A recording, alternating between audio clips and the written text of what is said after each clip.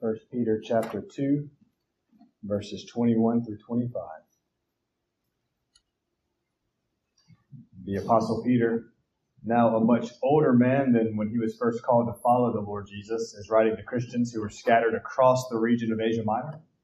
And though their locations and circumstances are different, what many of these believers have in common is that they are suffering to varying degrees because of their faith in Christ.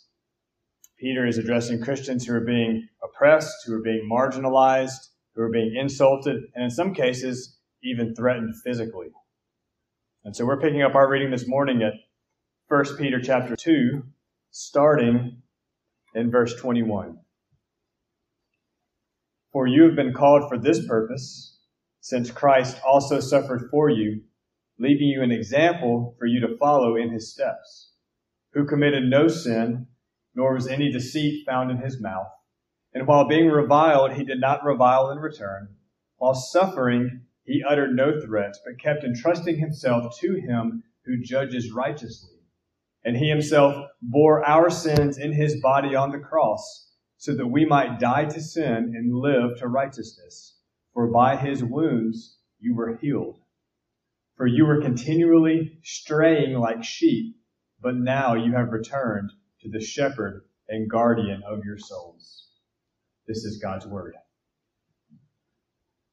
This section that we're looking at this morning about the sufferings of Christ, at first glance, it seems to be out of place. It comes right in the midst of a discussion about the Christian's relationship with government, the Christian slave's relationship to his master, and husband-wife relationships. Specifically, this section falls immediately after instructions that are addressed to slaves. And obviously not every Christian who heard this letter read aloud was a slave. As far as I know, none of us here today are slaves, at least not in the physical sense. However, if you recall, back in chapter 2, verse 16, we discovered that every Christian is in fact a bond slave of God. So there's something about the physical condition of servitude that parallels the spiritual condition of every single Christian, including you and me. And so we will observe in this passage three things: a summons to suffer, silence in suffering, and strength in suffering. First of all, a summons to suffer. A summons to suffer. This section stands nearly in the middle of the letter. It really is the letter's theological center, which means the message of 1 Peter revolves around the truths presented here. It's not too much of a stretch to say that Peter's words here are the basis for all Christian behavior. The section begins in verse 21 with the phrase, "For you have been called for this purpose." Immediately, this begs the question, what purpose? For that answer, we must look to the preceding section. Verse 20, right above it, told us that it is pleasing to God when we patiently endure unjust suffering. It reads, "If when you do what is right and suffer for it, you patiently endure it, this finds favor with God." Christian slaves, they often suffered unjustly at the hands of cruel and antagonistic masters. And this is why the idea of slavery is so fitting for every Christian to wrap their minds around. If the Christian, that is you and I, are slaves of God, then we will find our experiences to some extent resembling the experiences of a physical slave. This means that there will be times in your life as you walk by faith that you do what is right and suffer unjustly. And as you patiently endure this unjust suffering, you will fulfill a purpose of God. We've already encountered one call in this letter, a call to something. It was the call back in chapter 2, verse 9, to proclaim the excellencies of him who called you out of darkness into his marvelous light. So this here in our passage this morning is a second call, which is no less important. You will proclaim the greatness and the wonder and the power of God according to what he has done in your life. That was the first call. but you will also proclaim the greatness and wonder and power of God according to what He allows you to endure in this life. That's the second call. Peter himself, he learned the lesson of how necessary unjust suffering is to the purposes of God. He learned it through rebuke. Back in Matthew chapter 16, if you want to turn there, Matthew chapter 16, a younger, much less mature, and much more impulsive Peter is listening along with the other disciples to Jesus. This is Matthew chapter 16. And their Lord is describing how He will eventually end up in Jerusalem. He will suffer at the hands of the elders and chief priests and scribes. He will be killed, and then He'll be raised up 3 days later. And upon hearing these things, particularly the part about suffering and dying, Peter blurts out, this is verse 22, Matthew 16, "God forbid it, Lord. This shall never happen to you." Well, what's happening? Suddenly, the Father's plan for Jesus does not fit into Peter's plan for Jesus. This is not how things are supposed to work out. In fact, according to what Jesus just said, things aren't going to work out at all. It seems Peter conveniently missed the part of Jesus speaking of His resurrection, and even so, he could not then wrap his mind around such an idea. The suffering, however, is simply not what Peter expected. It's not what he desired. It's not even what he could comprehend. Jesus, for His part, knew that His own suffering was necessary. Without it, His whole mission would fail. Jesus was focused on pleasing God, on perfectly doing His Father's will. His response to Peter, it was swift and it was strong. We might even say it was a little bit harsh. Jesus says, verse 23, "Get behind me, Satan. You are a stumbling block to me, for you are not setting your mind on God's interest, but man's." You see, Peter, he was literally playing the devil's advocate, convinced that his concern was motivated by love. It was, in fact, according to Jesus, satanically inspired. If Jesus had chosen to avoid suffering, there would be no cross. There would be no payment for sins. There would be no resurrection. There would be no redemption. There would be no eternal life. There would be no hope. There would only be darkness and despair and death, which is the condition of everyone without God. Jesus understood that it was the enemy of God who was tempting Him to avoid the cross. And Peter was playing right into the enemy's hands. And now, years later, Peter has learned that lesson well. Suffering is not to be avoided, but embraced. Suffering is the path upon which God accomplishes His purposes. It is how God accomplished His purpose in the life of His Son, and it is how He will accomplish it in yours. In saying this, however, we are not called to seek suffering. That is not what Peter is saying, nor is that what God intends. The call is to endure suffering when it comes. Sometimes we suffer because of the consequences of our own sin. Sometimes we suffer because of poor judgment, or we suffer because of a bad decision. But the suffering that Peter is speaking of, keep in mind, is not suffering in general. It is suffering that comes about quite apart from you having done anything to deserve it or even to provoke it. Specifically, this is suffering that is brought about when you are doing right. You are living faithfully for God, and you are unjustly accused of doing wrong. One commentator writes, "A life of suffering is our calling, not our fate." Fate is something that we resign ourselves to. It's inevitable. And so we buck up, and with a sigh, we bear it. You can't avoid it, so you simply resign yourself to it. This is fatalism. A calling, on the other hand, is a privilege. Unlike fate, responding to calling is a choice. You feel joy when you embrace your calling. Calling satisfies. Calling motivates. It's purposeful. It gives you traction on the path of life. As a follower of Jesus, you have been called for a specific purpose. That is to continue to do good when unjust suffering befalls you. And this calling is not because God takes pleasure in your circumstances. No, it's because of the remainder of verse 21. Since Christ also suffered for you, leaving you an example for you to follow in his steps. This word example, verse 21, back to 1 Peter chapter 2. This word example was used in the Greek language to describe a child that was learning to read. A teacher would write down the letters for the children to copy his example. Or perhaps a builder would draw up plans for those training to learn how to build to copy his draft. The example serves as the model. It's the pattern that is to be emulated. And even though we translate this word example in English, words like example, model, or even pattern are not quite strong enough. You see, Jesus' suffering is not simply one example of many. His suffering is not just the best draft of the bunch. Jesus' suffering is the paradigm. It's the chief pattern over which every Christian traces their life.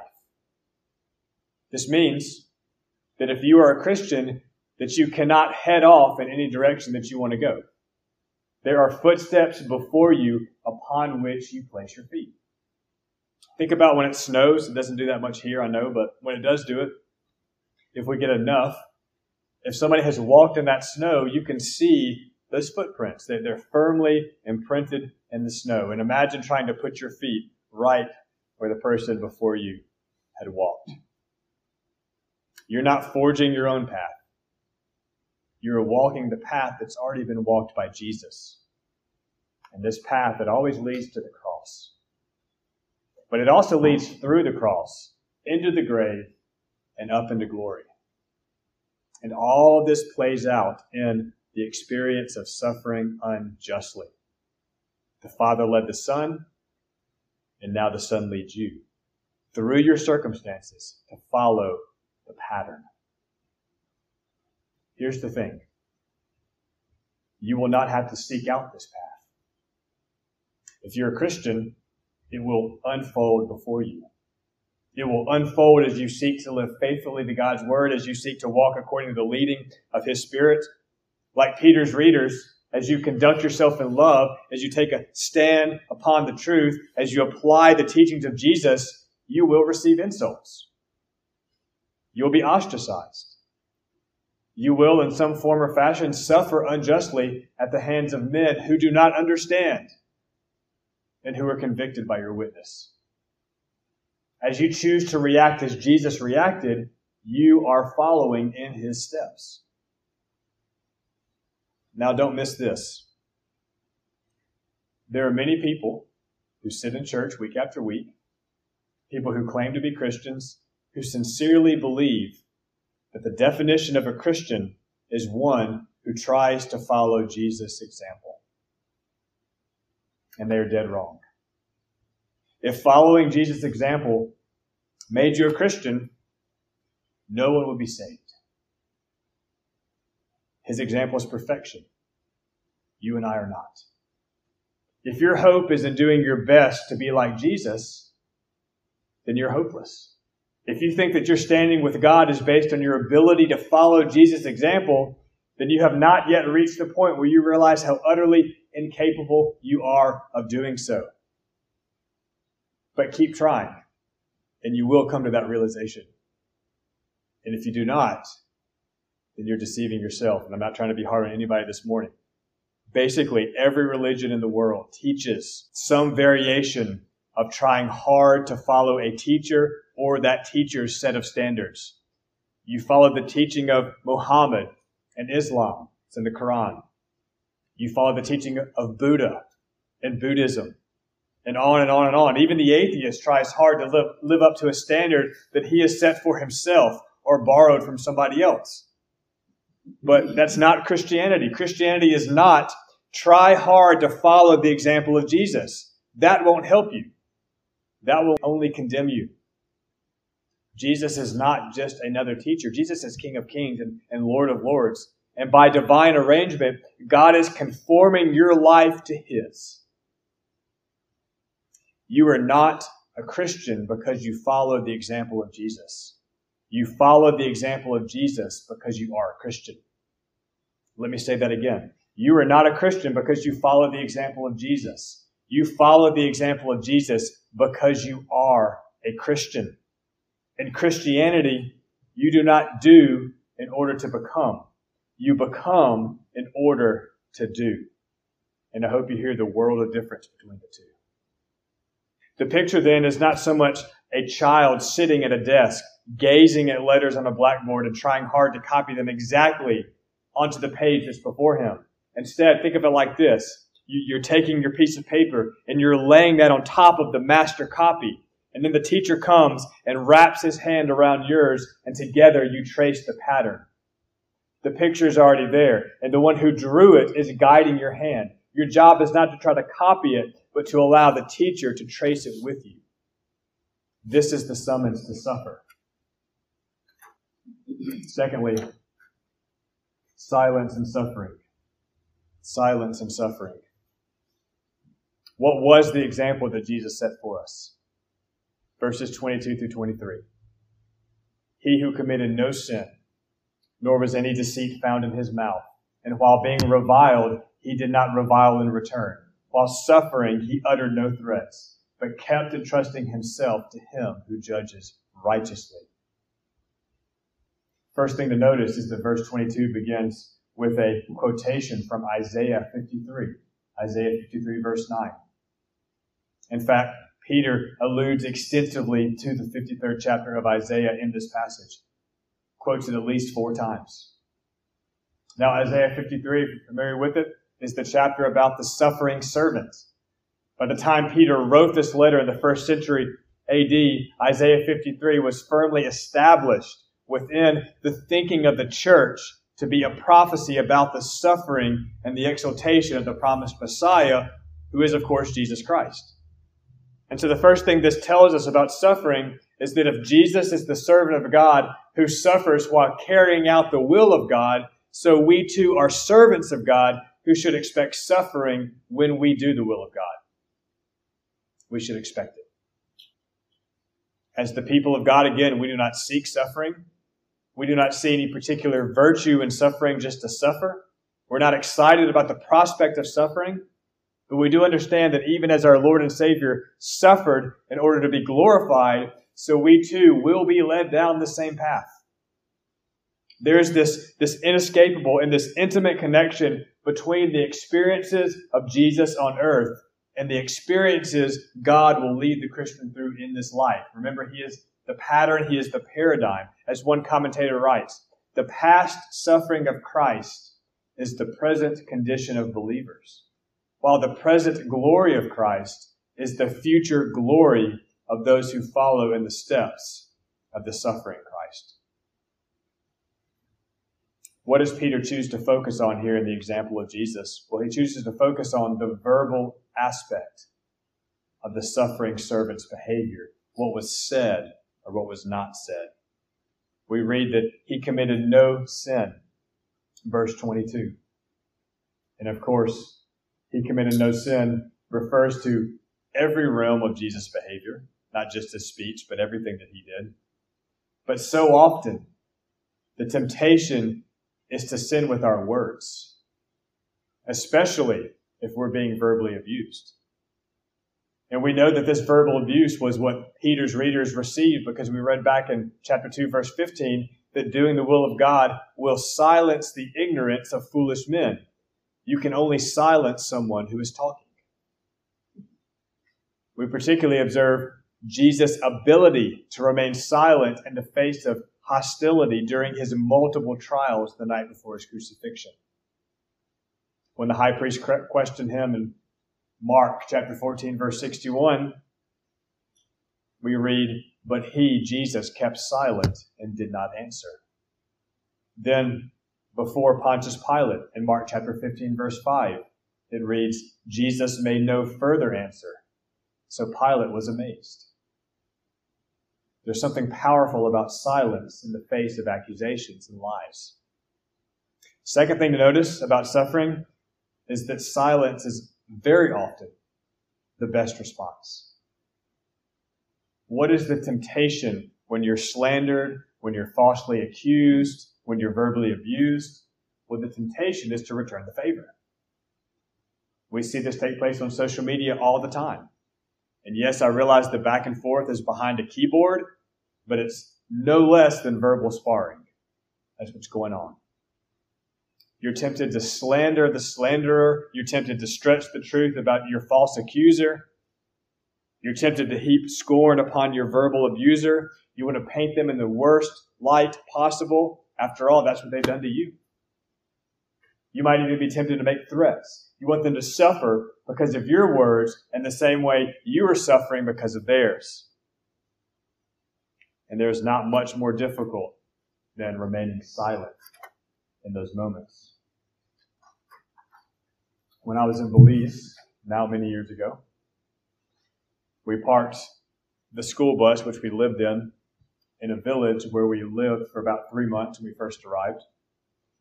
And at one point, we abruptly left and moved to another village where we ended up living for the remaining 7 years that we were there. And since we didn't tell anyone in the first village while we left, and it probably wouldn't have mattered anyways, the villagers took it upon themselves to make up a reason. Hence, the rumor got started that I had impregnated a young woman in the village and had to flee because of it. And since these two villages were close together, I would often hike the 2 miles or so over the mountain between the two to visit people and to hold in-home Bible studies in the first village. Hence, the rumor grew to include me coming around occasionally in order to visit my growing child that didn't exist. And I never knew which lady was supposed to be the mother, nor which child was supposed to be mine. And frankly, I didn't care. What did I do about this rumor that persisted the whole time I was in Belize? Nothing. Of course, if someone came right out and said something, I would simply tell them that it was not true. But trying to find out who started the rumor, or threatening some kind of local legal action, or slandering someone's character in return for how mine had been slandered, would have only damaged my witness. Silence was the right response. I know this because this is how Jesus handled slander and false accusations. I was not immune to such rumors. I was not immune to having my character questioned. I expected it. Why? Well, because the one whom bids me to follow in his steps was not immune. Suffering is expected because we follow the servant of God who is called to suffer. And if silence is the best response, then how should we handle the difficulty of trying to keep our mouths closed? After all, we know James writes in James chapter 3, verse 2, if anyone does not stumble in what he says, he is a perfect man, able to bridle the whole body as well. Well, the answer to this is found at the end of verse 23. We read 1 Peter 2:23, Jesus kept entrusting himself to him who judges righteously. So unlike some modern-day therapists, Peter does not encourage believers to just express their anger in some kind of outburst or tantrum. Peter also does not tell us to stuff our anger. Both of these, expressive outburst or suppressing, are actually solutions that are self-dependent instead of God-dependent. And as you might figure, neither of those responses accomplishes God's intentions for your spiritual growth. Instead, we are admonished to continually entrust our unjust situation to a good and wise and just judge. This is key. First, it tells us that suffering unjustly is not pointless.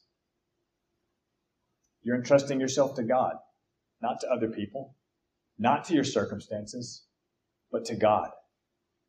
And this all goes back to what you believe or don't believe about God's sovereignty, about his providential arrangement of your life and all that befalls you. If your Father in heaven wants you to become more and more like his Son, which he does, and so he allows adverse circumstances, which he does, then the whole purpose of unjust suffering is so you will keep leaning into him. God knows and God cares.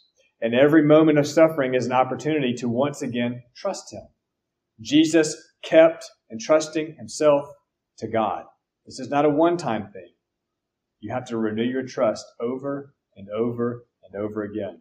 And as often as you're tempted to wrest control out of God's hands and go off on your own to fix it, pause and commit it to the Lord once again. But in choosing to silently and patiently trust God, you're not giving up. That's not what's happening.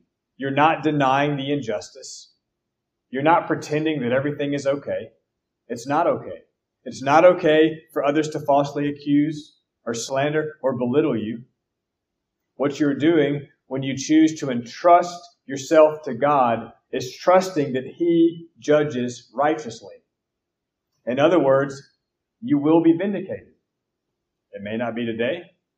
It may not be tomorrow. It may not even be in this life. But you will be vindicated. God is a righteous judge. God is going to ultimately reward the righteous and punish the wicked. So that means one of two things are going to happen. Those who treat you unjustly will repent. They will enter the ranks of the righteous through faith in Jesus Christ, and they will escape the wrath to come. That's one thing that might happen. Or the other is that they will persist in unbelief and receive the punishment we all deserve and are bound for apart from the intervening grace of God. That is eternal death. And the assurance that we have in all of this, the assurance that is the bedrock of your continual trust, is that everything, one way or the other, will be made right.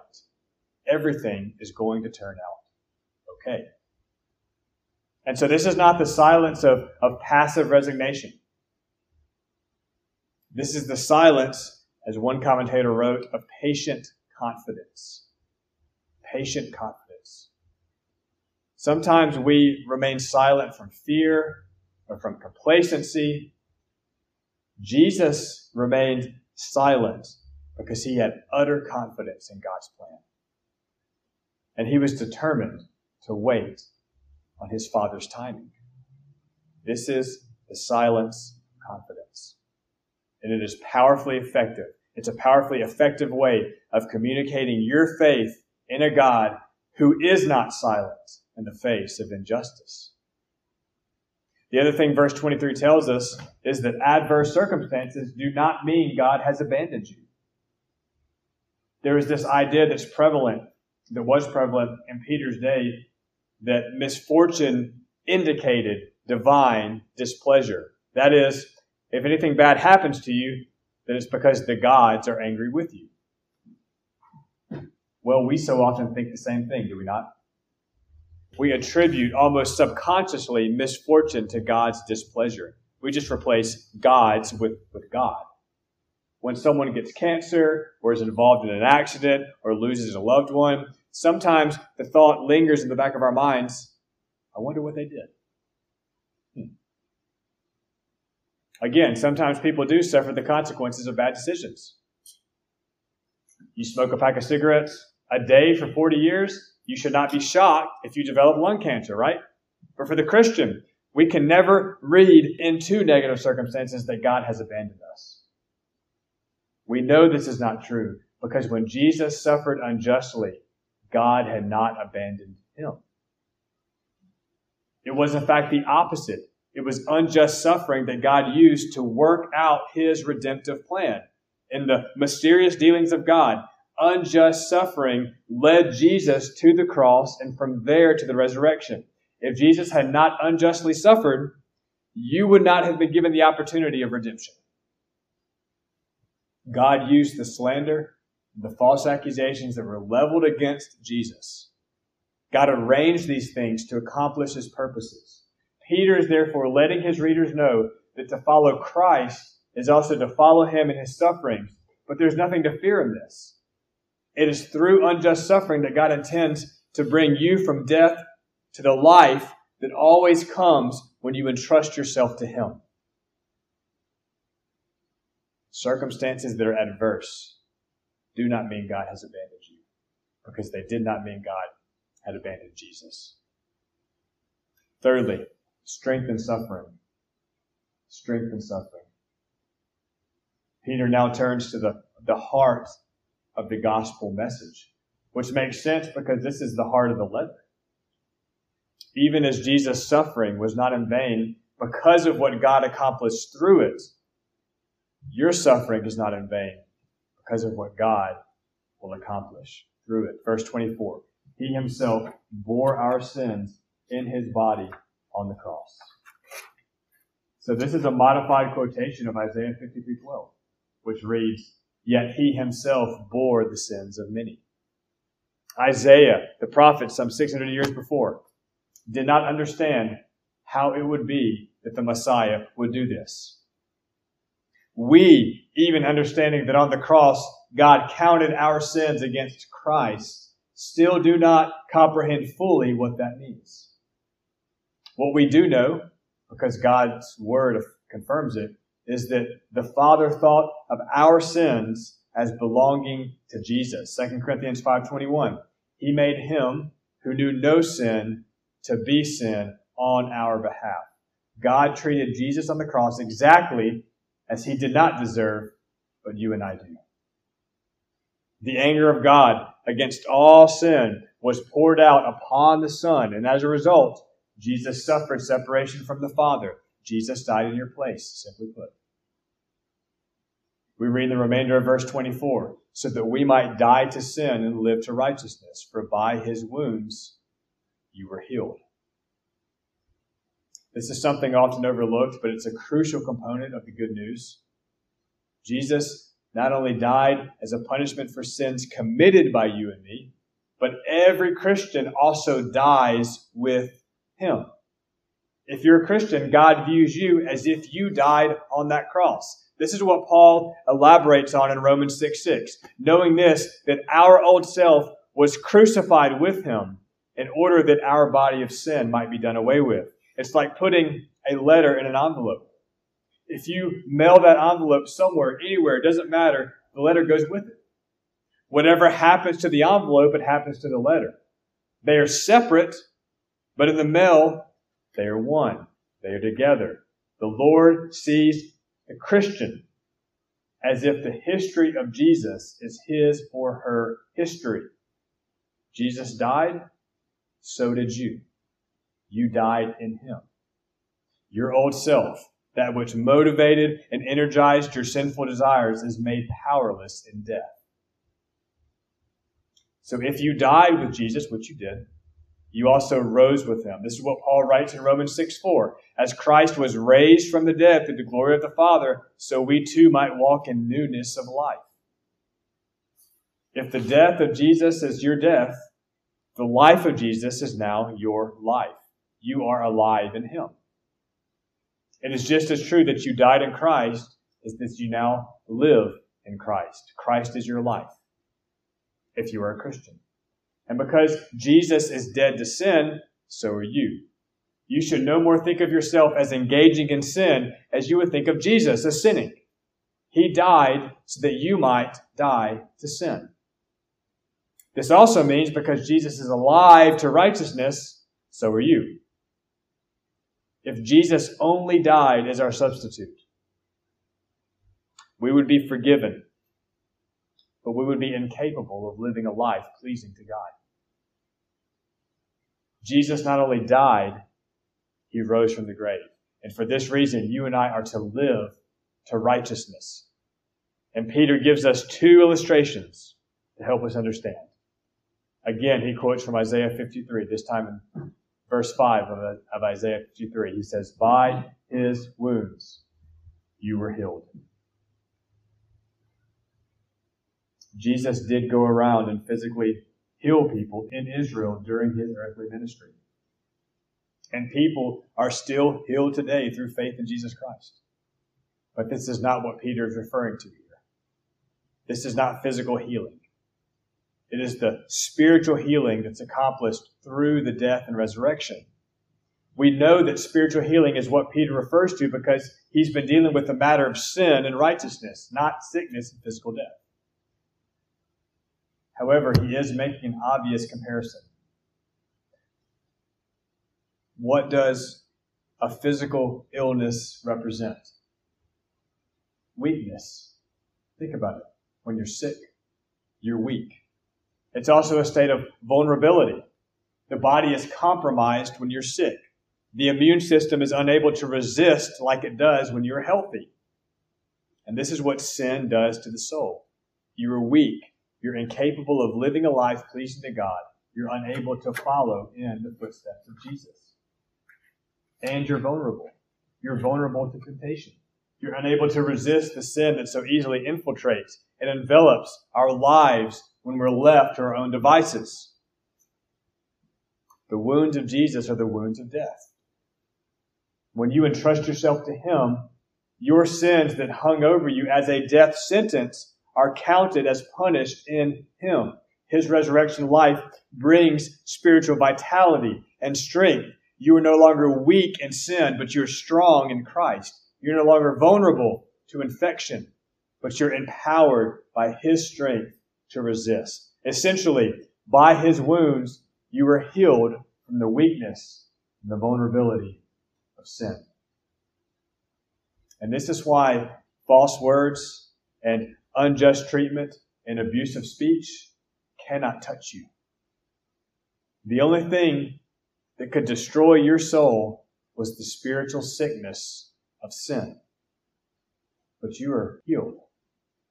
You are free from the debilitating disease of sin. You're free from the shame that accompanies the disease of sin. Slander and threats and insults only have the hold on you that you allow them to have.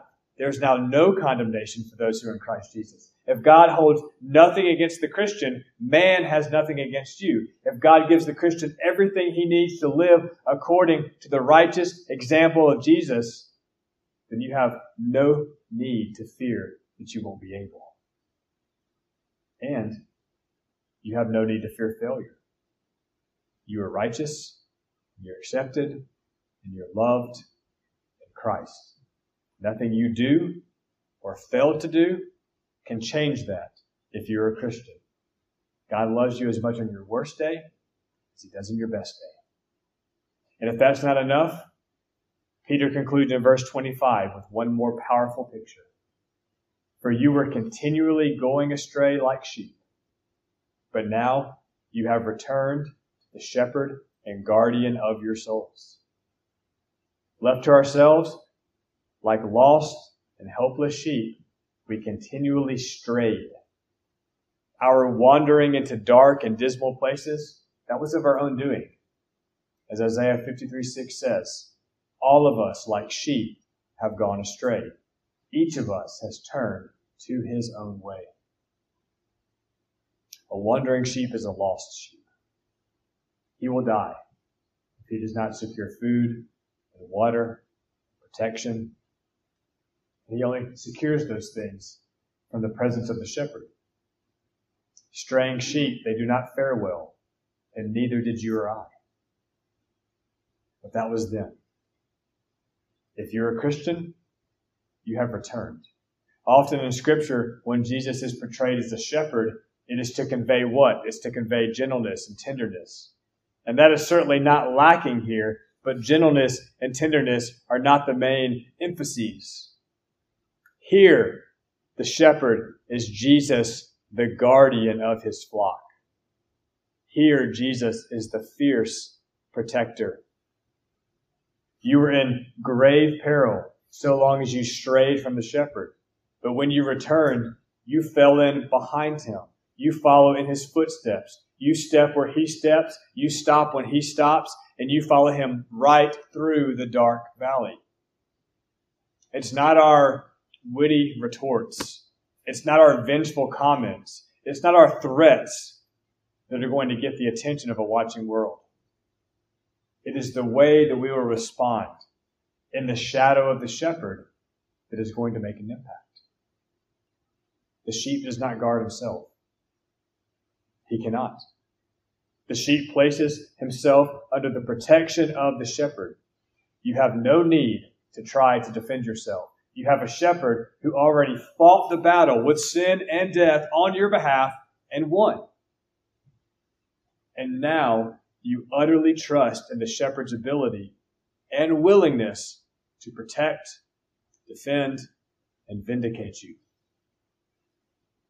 In the patient confidence of silence, in the face of unjust suffering, let's follow behind. Let's stay close. And let's pray. Father in heaven, we thank you this morning for a word about how to respond when suffering unjustly. Lord, we don't want to avoid that. We know that you call us to follow the example of Jesus, and you empower us to follow the example of Jesus. So we ask that you'd help us to be faithful when those moments come, those moments of suffering, that we would embrace them, that we would not fear them, that we would trust that you're working out your purposes and that those purposes are glorious in our best interest. And Lord, for your ultimate vindication and glory. And we ask this in Jesus' name. Amen.